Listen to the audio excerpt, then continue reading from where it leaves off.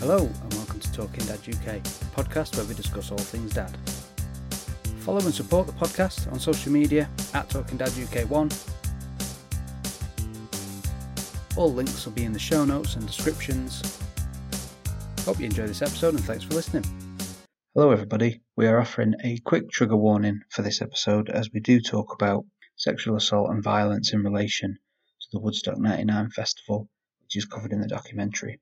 Hope everybody's okay, and thanks for listening. Welcome back to Talking Dad UK, and I'm joined by Rob from the Records and Bands podcast, and today we're discussing Woodstock 99, the festival, the music, and the controversy. Hello Rob, how are you doing?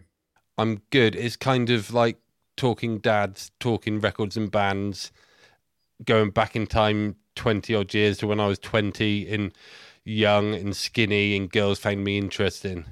Some of that is a lie. It's a crossover episode. Yeah. Between Talking Dad UK podcast and Records and Bands podcast. That's right. You can find Records and Bands at recordsandbands.com. That's the easiest way to find us. You'll have all the links there to find the show as usual. Brilliant. There. Talking Dad UK 1 on social media and Talking Dad UK, you can find it on all platforms podcast wise. As you say, you were a young man at the time of the festival itself in 99. I was a little bit younger. I was more of a kid. So my recollection will be slightly different to yours, but that is one of the reasons why I thought it would be good for me to have a chat with you about it. So one of my first questions for you was like, was what made you want to do a show about a festival? I don't know how old you are. You've probably been about 5 when this happened, I reckon, looking at you. Would have been about 9. Right. 10. Okay. I was 20. So why did you want to do a podcast about this 20-year-old festival that you won't remember? And B, why did you ask me to do it? Is it because you value my input as a musical pundit, or am I the only person you know who was aware of it going on at the time and also owns a microphone? So first of all, I watched the documentary, Woodstock 99 documentary, a good few weeks ago. So that's the Music Box one that was on HBO in America and was on Sky Documentaries over here, isn't it? Yeah, that's the one. Really interesting documentary. I have seen the Woodstock 69 one, although it was a long time ago, and there's glamour around Woodstock 69, isn't there? And I know about it. I've heard of it. I've seen the documentary. I've listened to some of the bands and the music, and it is glamorized a little bit. Whereas this one, for all the wrong reasons, it hit headlines and it went wrong. And I know there was one in between. Yeah, the one in 94 that generally gets sort of glossed over, and I think they all had their issues, and that one might have been the one that went the most smoothly. I think in 69, because of the documentary that was or the film that came with it, I think there's a lot of rose-tinted spectacles about it. Yeah. And there's obviously different reports on what happened and things that went wrong and things that the organisers deny happening. I mean, in the first one, there was a thing about like the main electricity cable got exposed at some point because it got wet and it was underground, and then the main electric cable was exposed and the insulation on it had so many feet going across it, it worn away the insulation. And I think like the chief electrical engineer had used the phrase mass electrocution. Yeah, with the but the organisers deny anything of the sort. All right, okay. I didn't know that they denied it, but I've heard that. Yeah. Yeah, so it was like they were going to have to cut the power to switch to power, or people could get killed. And they basically said, no, you keep the power going and try and do a workaround, and then switch the dodgy cable off. But they deny it. Like the organizer will deny that ever happened. But the guy who done the electric work, who's like, yeah, I could have killed like thousands and thousands of people. And reading through it and doing my research into it, as I've been doing over the past couple of weeks, there are a lot of similarities between 69 and 99, and it was a lot more publicised in 99 because of MTV basically following the whole weekend. and because of what happened in the end as well. Yeah, and it's a different culture, isn't it? It's a completely different time. Like, if you think 69, how long have people had televisions in their home? Maybe 10 years? Yeah. 15 years, maybe? So, Yeah. And you get to 99, and it's like the birth of the internet, and MTV is everywhere. Yeah. And it's like the start of that always on culture, I suppose. Yeah, around that time, that's what I remember as sort of watching MTV and being young around that time. But the sort of similarities come from the poor organisation, really, and the poor planning from the first one right the way through. And I know 94 was slightly different, and that was Mudstock, wasn't it? Because it did nothing but rain, and they were the Green Day mud fight, wasn't it? Yeah, and but even going back to 69, there was issues around keeping people out. The fences came down; they couldn't keep people out. There was riots, there was fires. They were complaining about the price of food and drink. Which I is think very in the similar first to one 99. as well, there was only like 12 food stalls or something. Like, Yeah. like for the number of people there was like nowhere anyone could buy food. And there was a local gang that apparently set fire to a couple of food stalls because they basically tried to extort the organisers, and they weren't going along with it, so they just set fire to the food stalls. So that's where the fires came from, and they were kicking off as well. But back then it would have been a lot less publicised, wouldn't it? Nobody had a camera, nobody had a camcorder that they could have caught it. MTV weren't there, and so you fast forward to 99, and it's a hot weekend in July. Yeah, on an Air Force base made out of concrete with massive fences around it. In New York, 350,000 people. Was that the number, was it? 350,000? That's a number I found. They were expecting up to 400,000, but because the walls came down at certain points, I'm not sure if it's completely accurate, but 350 is what I found. At $150 a ticket? Yes. Right, I'm conscious that we're going to end up we could end up jumping around here, so I'm going to try very carefully to stick to my notes and that. But just on that, $150 a ticket in 99 isn't far away from what we would be paying for a weekend ticket to, say, Reading Festival. So I actually had a look earlier on today, and the last Reading Festival I went to for like the whole weekend was in 99. Yeah. And I think I paid £90. Okay. Which that can't be far away from $150 back then with the exchange rate back then. Probably not. I mean, the last time I went would have been 2009. So and then it was 160. So yeah, so £8. Could you imagine paying £90 for a festival for a weekend now, though? Now, no. We'll get onto this later, I'm sure. We actually spoke about it on episode of yours before, didn't we? We spoke about overpriced festivals and that. Yeah, your previous episode, we did right. touch on it on my podcast, yeah. So, your memories at the time and your thoughts on the lineup and how it compares to other music festivals you went to at that time. So, like I said, so I was 19, 20 in 1999.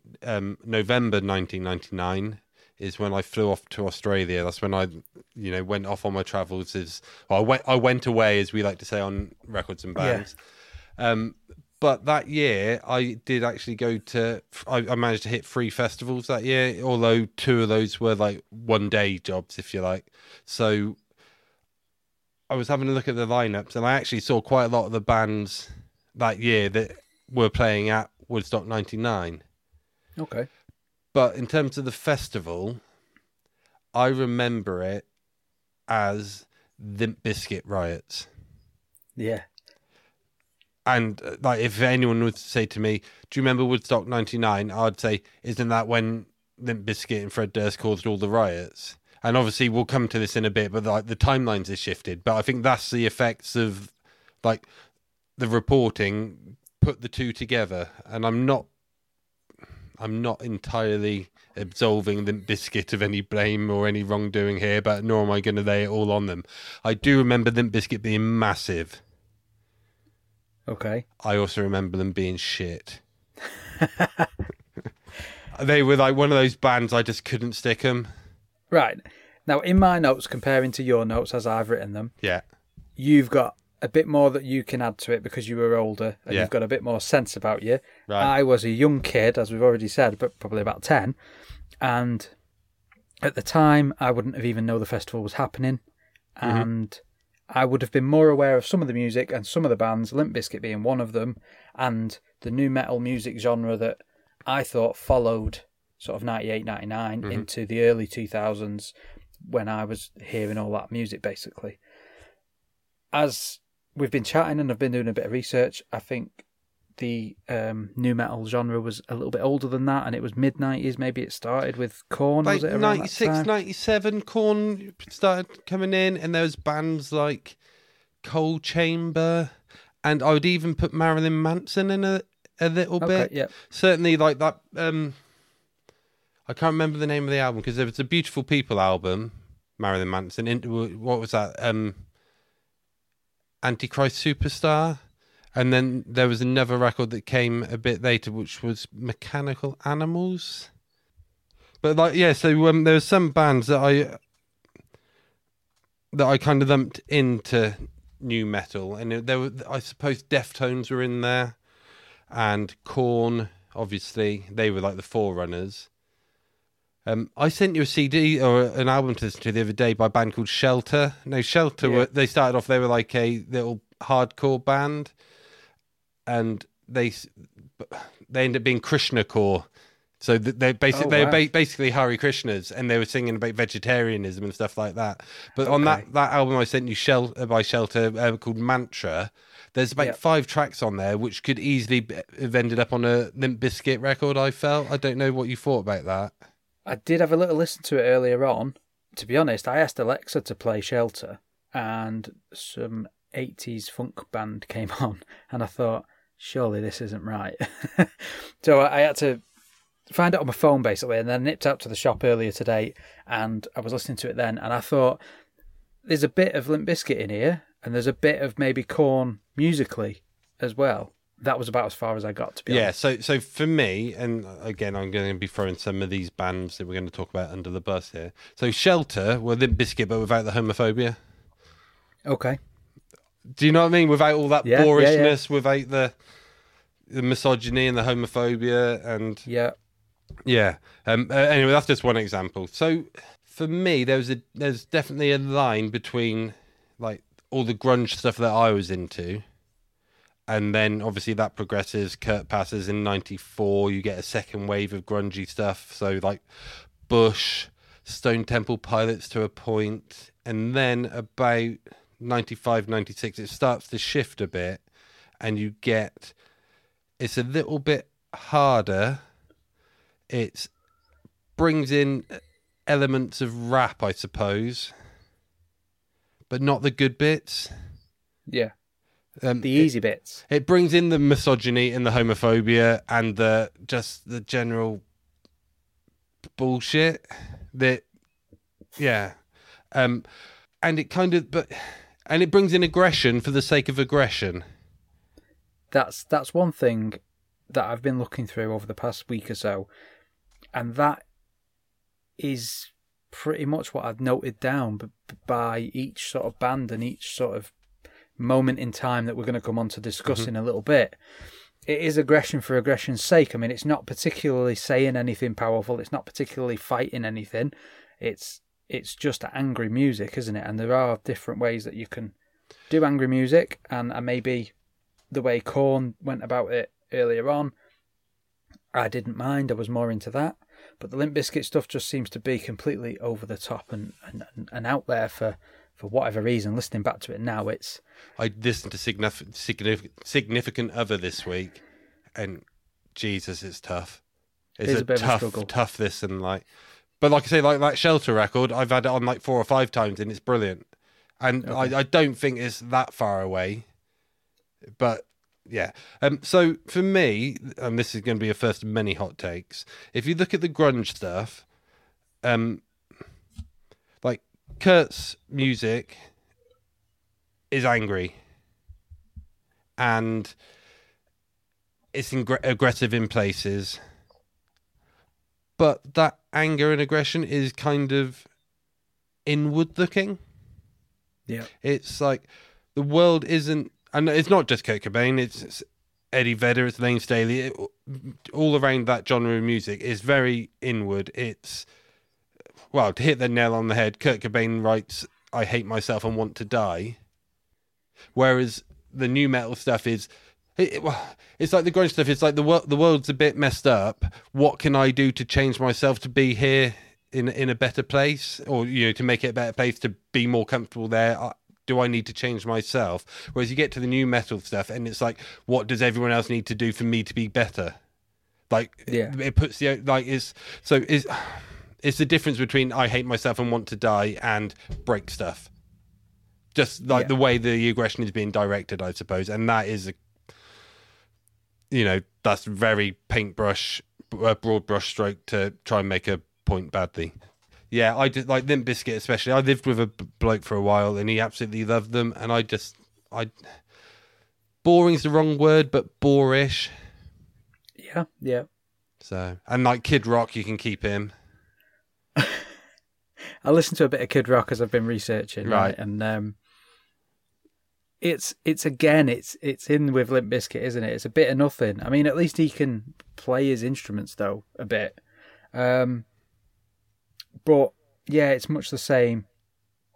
And I found some lineups, and I'm sure we'll get into this again later on, but I found some lineups of some of the festivals I went to around the time, or within months. So I went to the Big Day Out in at Milton Keynes. So the Big Day Out was a one-day festival in Milton Keynes at the National Bowl, and it's probably as heavy as I get. Okay. So it had been on the cusp of, like, probably wouldn't have gone if it was any heavier. And I did go to a gig a couple of years later. I went to a thing called Tattoo the Planet, and it was like Pantera and Slayer and Cradle of the Filth, and it was a little bit much for me. Okay. But so just the highlights of the Big Day Out. So this was actually on the 10th of July. So this is 2 weeks before Woodstock, 99. You've got Metallica, Marilyn Manson, Placebo, Ben Harper, Creed, and then on the second stage, Terrorvision, Monster Magnet, Pitch Shifter, Queens of the Stone Age, Merciful Fate, and Ministry also played. There were and Sepultura also played. That's an old thing. So it's like quite heavy stuff, quite heavy, aggressive stuff. But there was none of that new metal stuff on the bill. Right. And then a little bit later on, I would have gone to V, and V was always a little bit more indie, I suppose. But like, I saw the Manics there. So that one doesn't really count, to be honest. But the other one was Reading in 99. Let me just find this. And we'll get back to it later on, because I have another hot take. Reading Festival 1999, Chili Peppers, Offspring, Terrorvision, Silverchair, Feeder, Pitch Shifter, Sick of It All. So like some of the big bands that we're going to talk about tonight we're all on there as well.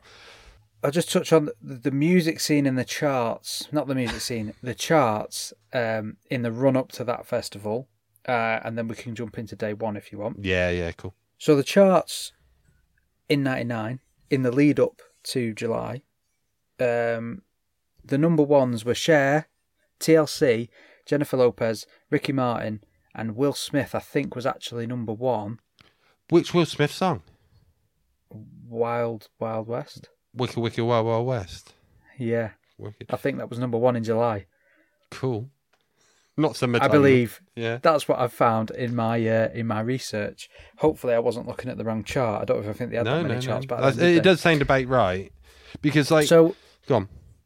It's just it's I know being the festival it was, they might not have been able to get that kind of act, and that kind of act probably wouldn't play that kind of festival, but then MTV was there and they were pushing that kind of stuff a lot more in the mainstream of pop around that time, so it could have happened. For whatever reason it wasn't. They decided to go down the route of we'll get all the new metal acts on. Well, to be fair, Limp Bizkit, and we are going to talk about other bands, I promise. Limp Bizkit were fucking massive. I think at the time of that festival, Limp Bizkit were probably the biggest band in America. Yeah, that big. I was thinking they were a bit bigger, a bit later, like 2001. No, because that was when Roland came out. Yeah, yeah, and like that album as well, that was terrible. But no, because you sent me through saying about Significant Other being their first album, and I said I think I emailed you back and said no, because there was $3 Bill Y'all 2 years previous, which came out in like '97, and that had Faith on it, and then the other big one off that was Counterfeit, which I had heard off a CD off the front of Kerrang or something. And I didn't mind Counterfeit; that was all right. And like the cover of Faith was quite fun, you know. In a holy shit, they're doing George Michael, and then I don't know, it just very quickly wore thin. But there was also rumors abound that they got massive quickly because they were paying to have the Interscope, the record label, were paying the radio to play them. Right, okay. So every time Nookie or Break Stuff was played, it was essentially a commercial. It was an advert. Okay. Like proper payola. That's a rumour, an alleged rumour that I have heard on more than one source while doing research for this.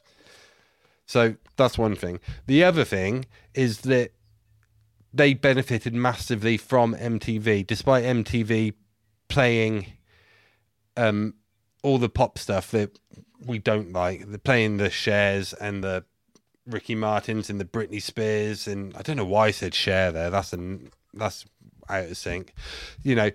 So you had TRL, didn't you? Total Request Live, and I think people were ringing up or putting in requests for stuff like Limp Bizkit and Korn just to mess with them. Yeah. So it's like, oh, here's one from the Backstreet Boys, and now we've got Jonathan Davis doing Freak on a Leash or whatever, you know? So I think there was a bit of that. And because it was always on MTV, like everyone knew him. Everyone knew that red cap. One of the problems I feel that happened with this festival is the lineup is very aggressive and very male. It's also all over the place. We will get into this with the Metallica, but it's like all or nothing on one stage. Yeah. But so in terms of the maleness of it, you've got one female artist on the west. Is it the west stage? One female artist each day. So you've got Sheryl Crow, Alanis, and Jewel. Yeah. Now, I sat down earlier and I just thought, right, 1999, what other, not female acts, but, you know, bands with, you know, a good dominant female presence and that sort of thing in them were there that I can just reel off the top of my head that would still be in keeping with the overall feel of the festival, the hard rock feel, the metal feel, if you like. Yeah. And this took me about 3 minutes to come up with.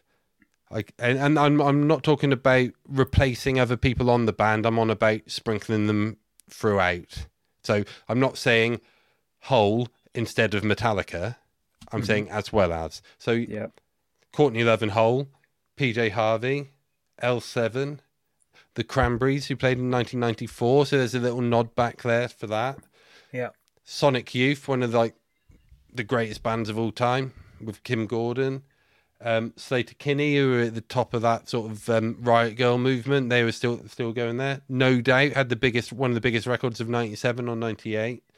Garbage headlined Reading the year before. And the big one for me was if Skunk Anansie can headline Glastonbury that same year, there's got to be a place for them on a stage somewhere at Woodstock. Yeah. I then had to think about a few kind of softer but still in keeping bands, just sort of like take the edge off or to cause a bit of a split in the crowd. Because like when I've seen bands, I've been to festivals before, and it's like, do I go and watch Jimmy Page and Robert Plant, which would be excellent, or do I go and watch Bad Religion? So there's always something to pull the crowd where it all seemed to be like it's Metallica or Los Lobos. Yeah. It was all a bit weird. So, but like, even if they just managed to get someone like Smashing Pumpkins or Pearl Jam or REM or even bloody Matchbox 20 or someone, And another one, I said even Marilyn Manson would have brought an element of circus to the lineup. Yeah. Like I think like they probably thought they would do with Insane Clown Posse, which kind of backfired on them. But just something just to break the monotony of aggression and grr and r. Yeah, but they had bands like, well, they had James Brown on. He opened it, I think, didn't he? And then they had Jamiroquai on. But it was they're all sort of early. Yeah. And then the other bands are all clumped together late. Like if you want to watch Metallica, but you're not fussed about Rage Against the Machine, and there's nothing else going on at the festival that anyone wants to watch, you've got to be down the front for Limp Bizkit, Metallica, Rage, and Metallica. Yeah. To see Metallica, I've done it. Like to have a good spot for Pearl Jam, I've sat through Placebo, My Chemical Romance, Biffy Clyro. These are, and that's just like a few bands that I haven't liked in order to see the band I do like. Yeah. Whereas most festivals, you can go off and watch something else, and then, but there didn't seem to be a lot going on outside of that main.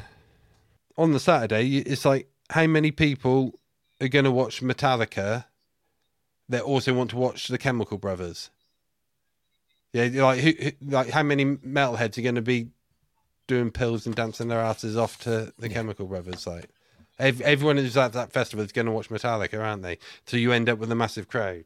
So day one of Woodstock 99 is July the 23rd. That's the Friday. Now, the show opens with James Brown. Apparently, there's a bit of a kerfuffle about, the agents are ringing the organisers and they're going like, he's not going to go on unless you pay him like 50% more. And there's a big row going on. And they, it's just like, well, if he doesn't go on, we haven't got a show. And then he eventually goes on. But even at the last minute, they're still haggling with him over prices. Which reminisces back to 69. Oh right, how's that? Is it similar then? Was it? There was a lot of that went on with different bands and different acts, and the way of leveraging the organisers at the time was to turn up as if you were going to play, and then whether it was the bands themselves or it was the management behind them, said actually we want a bit more money before we go on, otherwise we just go home. And whether the bands ever saw that or it stayed with management, I don't know, but there was a lot of underhand stuff that went on around that time, so I've read. But anyway, day one. Yeah. No, that's cool. I think like the overall vibe as you enter this festival site is like hot concrete, loads of people, no organisation, and loads of boobs. It's excited kids turning up to one of the biggest festivals they've ever been to, welcomed by, as you say, a bit of chaos and a bit of everybody. They're getting frisked on the way in, and they're getting food and drink taken off them. But not the drugs. But they can keep the drugs. If you slip them a 20. Especially if you slip them a 20. I think some alcohol did get in. I don't know how that was, but we'll come on to security side. I did see a bit where they said that basically turn a blind eye to all the drugs and stuff as long as people aren't hurting each other. Yeah, at the very beginning. Yeah. And but it just looks like that sort of 90s kind of spring break, kids out having fun, everyone's wandering around enjoying it, trying to figure out where things are. It's all nice and fun, and like you say, there are tits everywhere. Women are walking around naked, as are the men, because it's so hot, or partially naked. And it doesn't take long for the famous chant from all the crowd, "Show your tits," to start raising its ugly head on all of the MTV film footage and all the other sort of private footage and stuff you can, not private, but stuff you can find on YouTube of people that recorded it themselves as they were walking around. Mm-hmm. It's everywhere. It's just tits everywhere and people shouting it. Is kind of the Woodstock brand. Yes. But, right, so I've got so here we go. I've got a report here from Spin Magazine, and I sent it to you, and it does get rough in places. It does. And I'm as we're talking about Friday, there is one description of sexual violence, which I feel we need to cover. Yeah. But it is rough. So when we get to it, I'll mention it again. So if anyone wants to switch off of that, switch off of that. But I don't feel comfortable not giving a warning.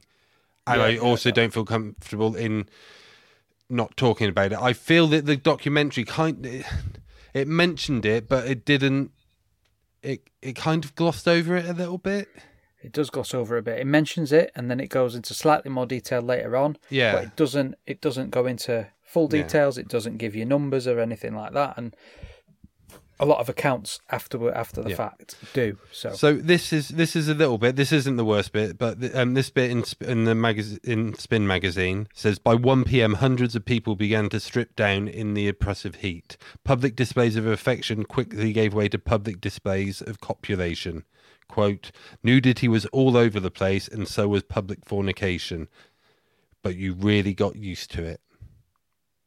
Now, we'll get into stuff about the mosh pits later on, but it seems to me that stuff was started off slow, and no one said, oi, quit it out.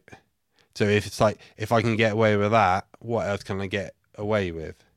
We've been to festivals, and listeners might have been to festivals, and we know it's like a place where as soon as people get through that security gate, it is a bit of let your inhibitions go, that kind of thing. I mean, the first festival I went to was Leeds. I was 18, and the moment I walked through the security gate and got over the little hill, there was a guy full on naked with his mate who had a dog lead tied around the end of his cock, and he was walking him round by it. Yeah. And that was my first impression of a music festival as an 18-year-old.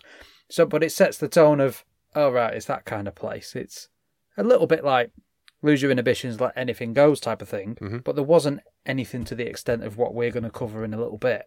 No. And so I think like watching the documentary, and that's what you see from the beginning, as it's all kids having fun. But it very quickly turns, and it doesn't seem like there was the opportunity taken to try and stop it.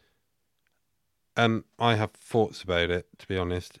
Okay. So basically, on the first day, there's an awful lot of nudity. There's lots of breasts on show.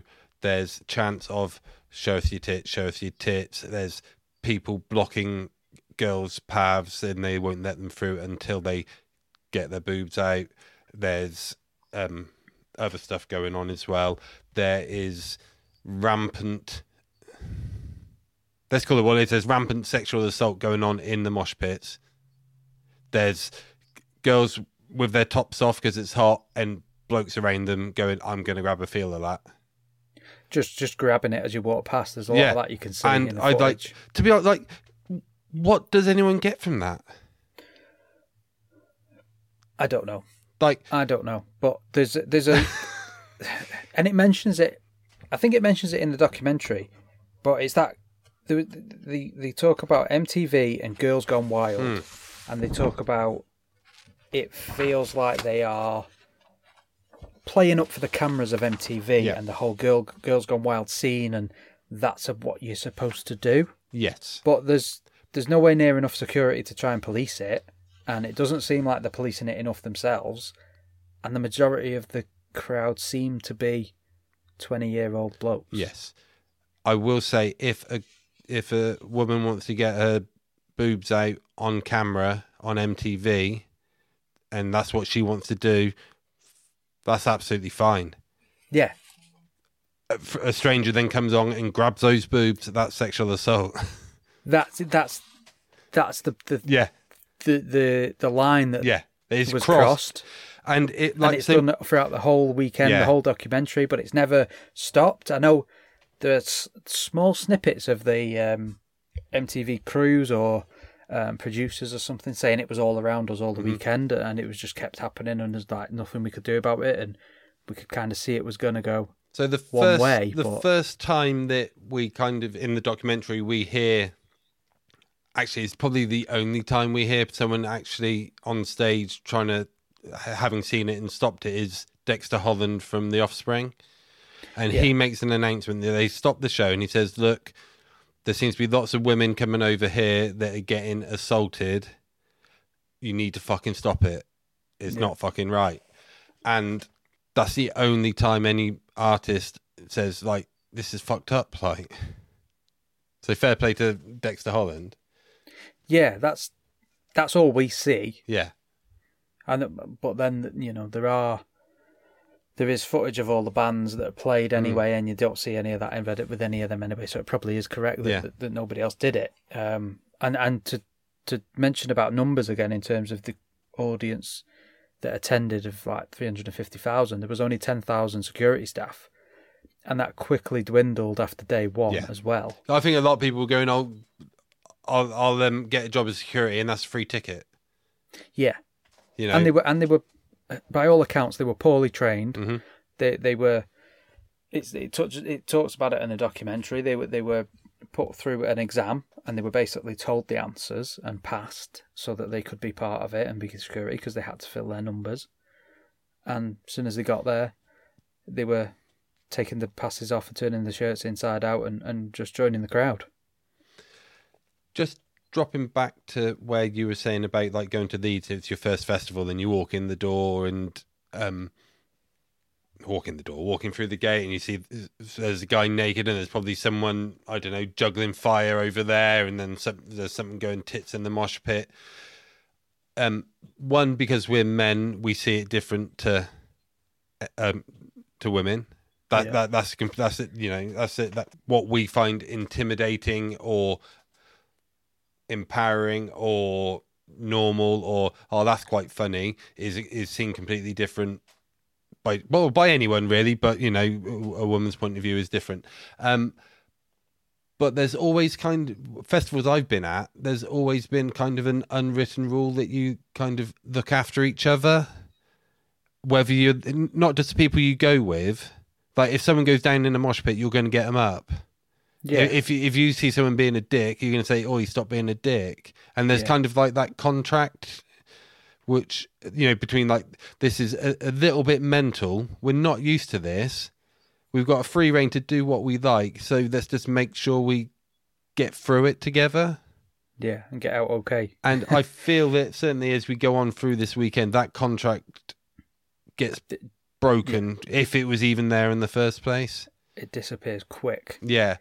Is that have you ever been to festivals overseas, and is that something that's within our sort of British culture in terms of festivals? So I've been to festivals in Australia, or a festival in Australia, and it was just like a piss up and a barbecue in a field. It wasn't a big one. I think Powderfinger played, I think Silverchair played, but obviously they're massive bands in Australia because, you know, one's from Brisbane, one's from just up the road one's from Newcastle, and you know, it's like home gigs if you like. But it's just really chilled. The closest we went to Reading for the day in 2006 because Pearl Jam were playing, and I made my wife watch Slayer, which she enjoyed them, but she said like they made her teeth hurt. And then Placebo came on, and I kind of like Placebo's first two albums. I thought, we'll watch them, we'll have a good spot for Pearl Jam. And then they had sound issues. And then while they went off to sort out the sound issues, the camera was going, like it started off on one topless girl on a bloke's shoulders. And everyone went, "Ray, there's some boobs." And then the camera went to another girl who was on someone's shoulders but had a top on, and the crowd was like, not so much show your tits, but "Ray!" and shouting until she showed them. Yeah. And then it went to a third girl and she wasn't, and like 20,000 people fucking booing her for not getting her boobs out because she didn't want to. Yeah, you know. And but that day it felt a bit weird. Granted, I hadn't been to Reading for a few years, but it felt like there was a bit of an edge about the place. Nothing compared to what we're talking about here, but it was just like, it felt a bit off. Yeah. And so I found last night I found some footage that it was cut, Woodstock 99, the lost tapes or something on YouTube. And it's basically a guy's camcorder, and he recorded the majority of the weekend, but he watched the majority of the acts. and it chops about a bit. So I think on the very first walk up to when they're coming in, you've got all these cars parked in sort of 4 lines widthwise and the full length of a runway. A massive amount of cars, and all these people being herded in towards the gates and coming into the festival. And then it cuts then to the other days, but they watch the majority of the main acts, it looks like, from like the vendors' storage wagons, from on top of that, which is at the very back of the crowd, really. But when you're and it's grainy footage, but you look down and there's like a sea of people that are all stood watching the act that you expect to see at a festival, and then in front of that another sea of people where it's just absolute chaos and arms and legs flying everywhere, and it looks like one huge mosh pit. So I think like the sensible people that were trying to watch the music and get out alive were either stood back in that first bit of people, or they were even further back, like right at the back. I think we can get onto this when we come to talking about like who was, that like the crowds were so big because I don't feel that the acts were split up properly across the stages.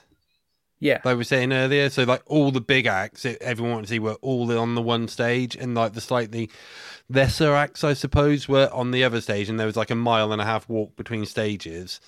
So like people weren't losing their spot. And as part, like you say about the mosh pits being tits, and we'll get onto this with Limp Bizkit and their set. No, I've been in mosh pits. I fucking love a mosh pit. I'm sorry. If you haven't listened to records and bands before, you'll know I swear quite a bit. I love a mosh pit, and there was a time that me and a friend of mine, Dave, we like took pride in how we carried ourselves in the mosh pit. But moshing is just, to me, it's losing control, and you go in where the music takes you. You start off getting a bit of a bounce on, and then you might kind of bounce into someone who then pushes you away, and then you'll bounce into someone else, and you might get caught by an elbow on your way through, but there's no intentionality around it. Yeah. And we did notice around, I suppose, because we started going to gigs properly when we were sort of like 16, 17. By the time we got to like 20, 21, 22, there seemed to be a little bit coming in of punches being thrown in mosh pits, and a deliberate act of trying to put one on someone almost. And that's what these mosh pits in the videos look like to me, is we can get away with having a fucking tear up here. Yeah. And that isn't part of this contract that I speak about at a festival, It's like, that's what I've seen. And being slightly older and going to gigs in my teens when I was, we're talking in the noughties now, late noughties, then that's what the mosh pit turned into. It was just a fight, and people went there almost like they do go to football games in this country, preparing for the actual fight rather than the gig itself, and watching the music and listening. I think I've always, again, talking about like how we benefit, like I've always been a good sized bloke. I'm 6'3". I haven't been less than 14.5 stone since I was about 12 probably. So I'm a good sized lad, and there's been times in a mosh pit where I've actually grabbed hold of people and gone, what the fuck are you doing? Sort your shit out. This isn't right. You're hurting people. There's been times I've come out of mosh pits and I've got a black eye and there's blood coming out of my nose, but nothing's been intentional. And I've felt safe the whole time, and I've had a good hiding. Yeah. And then I've seen massive bears of men grab hold of idiot kids who are hurting people and just literally bear hug them and carry them out the pit and say, calm down, like you ruin it for people. And there's none of that going on here. It was escalating and escalating and escalating. All the people that were down there doing it seemed to all be doing it. There was no... And it was very much angry white boys listening to angry white boy music, wasn't it? Yeah. And I think any of the older ones, any of the more mature people, we're probably stood that a little bit further back. But also, right, there's I have this theory that, and I think we'll get to it later on in more detail, but the type of kids that were going there, like they're doing that sort of stuff, they've all got mates. They're probably all in the American football team or all on the basketball team. They're probably the jocks at the college, or certainly the bros. And whereas like the bands that were playing would have been not so much the bands that play in there, but like certainly the bands that I were into were always like the insular kids at school. So you've got like, and I think that was part of like Kurt Cobain's issue with his music, was that he played music, or he got into music because he was introverted and outside of like the school community, if you like, or growing up, he wasn't a jock, he wasn't a film nerd or whatever, and he was, attacked for not conforming. And now all these jock idiots are dancing to my music. Yeah. That was, and I think I'd say the same about the Manic Street Preachers. Like the Manics were kind of this antithesis of rugby culture in Wales, and yet they, in the turn of the century, they play at the Millennium Stadium, the home of Welsh rugby, to 80,000 rugby fans. Basically, it's like, do you know what I mean? It's like, and I just wonder. We'll come on to it later on, but I think it's just this. I don't really know what I'm saying. You know what I'm getting at? Like, it's a type of entitlement that only comes with that sort of person. Yeah, and it. Or am I reading too much into it? I don't know. I can't quite put my finger on where it all starts in the timeline. Yeah. Whether these people, because they've paid $150 for a ticket, it's took them God knows how long to get there. They've been frisked and they weren't happy that somebody took their beers away. And then they walk onto the tarmac and it's hot and everybody's a bit hot and sticky, but you're still in the first day, so you're still enjoying it and getting on with it. And then that all just escalates and escalates, because then, as we're going to cover, you talk about the water issue, how much things cost, how pricey things are, how big the site is that you've got to get across, and you're missing, if you want to go use the water fountain, you're going to miss a band because you've got to get there and back, and you've got to get through the crowd, and you're going to lose people. Mobile phones weren't no mobile phones that popular at that time. There'd be the odd few, and it was a struggle to meet up with people and stay with people. Yeah, because like when we just got angry people. Yeah. I think we, like, whenever we were at festivals, it was always like, we'll be to the left of that stage tower, and that's, and that's where we'll meet up. Like, that's on one of them videos I've been watching. The guy who's got the camera, he was talking to somebody, and he said he bumped into somebody that he knew. He met him somewhere else years ago, and he was like, "Oh, what a surprise! I can meet you here and with all these people." He said, "Are you going in? Who are you going to watch?" And then I think he said he was going to see a certain band, and he says, "Oh, we'll be on the sound tower to the left." And he's like, "Oh, right, I'll come and find you later." And I'm just like, there's no way he's going to find him. No. So Offspring called out some of the groping and the inappropriate touching that was going on. And then after them, Korn played. And from what I've seen, that guy put absolutely fucking everything into that set. Yeah. So as much as Korn weren't for me, that looked like a performance and a half. Credit, I don't want it all to be horribleness. Like, that looked like an absolutely intense performance of the highest order. So he says in the documentary about the performance and their set, he says that he came out and played the first song, and from there on he can't remember the rest of the gig, because he was just kind of living on the vibes of we're playing a massive gig here. And if you watch the live footage, you can see the crowd go absolutely crazy when Korn come out and kick into that first song. So, and it's just huge, isn't it? The amount of people. Like, it's unbelievable. Like, it looks scary. I actually went to bed after watching the documentary and seeing all those people, and because I was considering getting tickets to go and see Pearl Jam at Hyde Park, this summer, and I was like, oh, I don't know. And then I watched that. I was like, I do not want to be in a crowd anything close to that. It's huge. Like it's like the sea. And again, I think the Limp Bizkit crowd the following day was even bigger.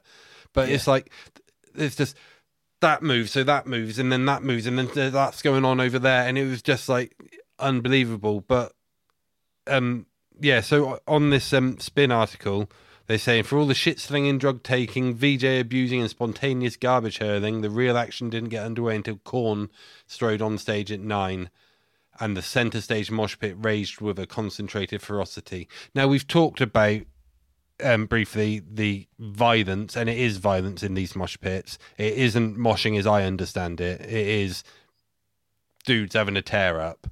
Okay. Someone who was watching from his post at a vending machine table saw a vending tent next to the stage, saw 5 boys emerge from the mosh pit with blood-soaked t-shirts. The crowd was hectic, but it wasn't too bad at all. However, chaos erupts in the backstage medical tent. And this is another quote. When Korn came on, people were coming in every 3 minutes on stretchers. Wow. The medics had prepped for the expected bruises, lacerations, and broken bones, but every single person in their tent was ODing. A lot weren't conscious. One girl freaked out and broke the cot she was on. 7 EMTs tried to hold her down. She broke the restraints. They ended up having to duct tape her to a backboard. She tried to bite the EMTs.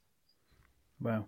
So there was a report of like, please try and stop people taking the liquid ecstasy. Much like in '69, it was don't take the brown acid. Yeah. So there's something mental was severely going on, and I think we'll get into it later on with Metallica as well. I think there were a lot of what they thought was ODing was just hyperthermia. So rather than being too cold, people getting too hot, and I think that displays similar symptoms to an overdose. By day 2 and 3, it's a culmination of all of that, isn't it? Yeah. Hypothermia, dehydration, taking substances, drinking alcohol, and it's all culminating in what happens. Yeah. But so sort of rounding off on day 1. This bit I just want to get into this because I feel so. This is the rough bit. Okay. This is really, really rough, but I feel it's not fair to the victim to skirt over it. I think Absolutely. And again, this is from the article from Spin, and we'll leave a link to it if you want to read it. So Dave Schneider was volunteering at Woodstock's Crisis Intervention Unit, watching Korn from the edge of the main pit. It was about 9:30. Schneider saw a crowd surfing woman get swallowed up by the pit. When she re-emerged, 2 men had clamped her arms to her sides. She was giving a struggle. Her clothes were physically and forcibly removed, yet no one seemed to react. Schneider said that the woman and one of the men fell to the ground for about 20 seconds, and then she was passed to his friend, who raped her standing from behind. The gentleman's pants were down. Why the fuck he's calling him a gentleman, I don't fucking know. Her pants were down. You could see there was clear sexual activity. Finally, the woman was pulled from the pit by some audience members who handed her to security. That should not be fucking happening at a concert. That shouldn't be fucking happening. But she can't do anything about it at all. And it doesn't make sense, full stop. But no. Why did the other concert goers think it was a good idea to pick her out and give her to security after the fact? Yeah. Why didn't they step in while it was happening? It's that breakdown of the contract, isn't it? I don't know. Is it fear of the Pac-Man mentality? Is it the fear that you'll be next? Is it like... I don't know. The fact that if you're at a festival or a gig anywhere in fucking a crowd, look after each other, like that's happening next to you, you don't look and think, well, that's a normal thing to see at a gig. It's just not, is it? But you wouldn't. But when it's when the ratio is 10 bros to 1 woman. Yeah, I mean, you do. I suppose you have to factor that in for people's thinking. I didn't feel it is horrible. I don't feel we can talk about it without talking about it. No, I think that's where I feel. Yeah, that's where I feel happened. the documentary kind of glossed over it. It was like, oh yeah, some boobs got groped, and there was 2 rapes reported or 4 rapes reported. But who are they going to report it to? Yeah. You know, I've read and heard during research of like people saying that they had heard anecdotally of at least like 20 women who had been raped on site, and yet only 4 were reported and only 1 went to a conviction. So yeah, so like there's that breakdown. I suppose how do you hold someone to account if that happens in a crowd of 300,000 people? And that's it, isn't it? I mean, the victim then goes out to the medical team. By the time she's actually been able to process what's gone on and maybe talked about who it was and how it happened and where it was, that person could have moved 3,000 people over to another part of the crowd, and you would never find them. Yeah. In that time, even though 99 wasn't a million years ago, but you wouldn't have found them, would you? It feels like it's almost like a social experiment. It's like, what if we put all these people in one room or in one place and deny them basic human decency? How quickly do they descend into fucking animals? And on that evidence, it doesn't take long. 1 day, half a day. I didn't realise that was on the first day or the first night. So I think a lot of the time with this festival, the reporting, like the timelines get shifted around. Like I said at the start, like if someone says to me, "What do you think of Woodstock '99?" I say Limp Bizkit riots. But there's a good at least 24 hours between those 2 events. Yeah. So now I know that to supplement when the bands and the acts had finished, there was a 24-hour rave going on, which is obviously going to be drug fueled, isn't it, by the rest of the day and what we've seen so far. But during that, there's a lot of reports of the nudity, the public sexual displays, people just getting off and doing whatever they wanted in public while other people were around. But from what I read, it sounded like that was all consensual stuff. Yeah. But what happens further into the night, when you can't see just as well, and I don't know from that point on. There's not so many reports that I've seen. So these people that are already high, drinking, just fueled up by the whole crowd and what they've seen and what they're doing, and then they go into a rave and they take more stuff and they drink more, whatever they can get a hold of. They don't sleep, and then they go into day 2. And there's more of the same. Yeah, and the heat and the heat intensifies. I will just quickly say, like, after Korn, Bush came on, and I fucking love Bush.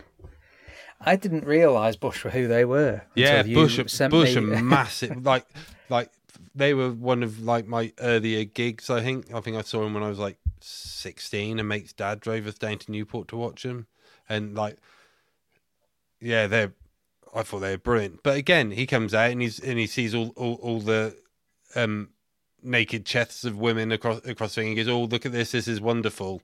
Like, if I don't know how much, there's a big thing about the gap between the people and the performers and the crowd because of all the fucking cameras. Yeah. But at some point, I don't know. I just think more could have been done by the bands, because like Jonathan Davis from Korn, like so the documentary we watched is based on a podcast. So I listened to called Break Stuff. So I listened to the podcast, and Jonathan Davis is on that, as he is the documentary. But on the podcast, he says along the lines of, if I had seen shit like that going on, I would have stopped the gig and stopped it happening. And he kind of says that, at any of our gigs, if I see stuff like that going on, I would have stopped it and happened. But he didn't. Whereas, like, I've been at gigs where not sexual violence, but violence has occurred, and bands have stopped and gone, "We're not playing again until you've sorted your shit out." Yeah. Like, I think Eddie Vedder did it at the Isle of Wight Festival. There was just it was getting a bit much down the front, and he was just like, right, stop mid-song, stop. We just need to chill out, calm down. Right, everyone's sorted, everyone's safe, everyone all right? Right, and let's go again. And they're bang on the money straight back into it. Yeah. So it can be done. But like after the fact, he was like, oh yeah, well, if I've seen anything like that, I would have stopped it. But you didn't, mate. It's not his fault that some cunt was raping a girl. Like his performance diving about and not looking at the crowd and in his own world and the whole sea of the crowd moving as well. Was he looking for it? Could he see it?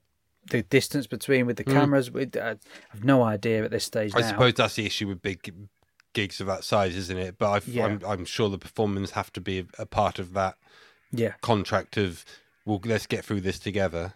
Yeah. After all of that, we get into day 2. We're coming into day 2. Okay, thanks for listening, everybody. That was part 1.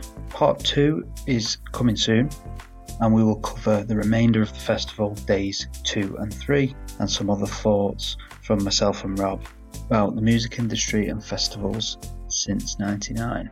Thanks for listening, everybody. We'll see you soon.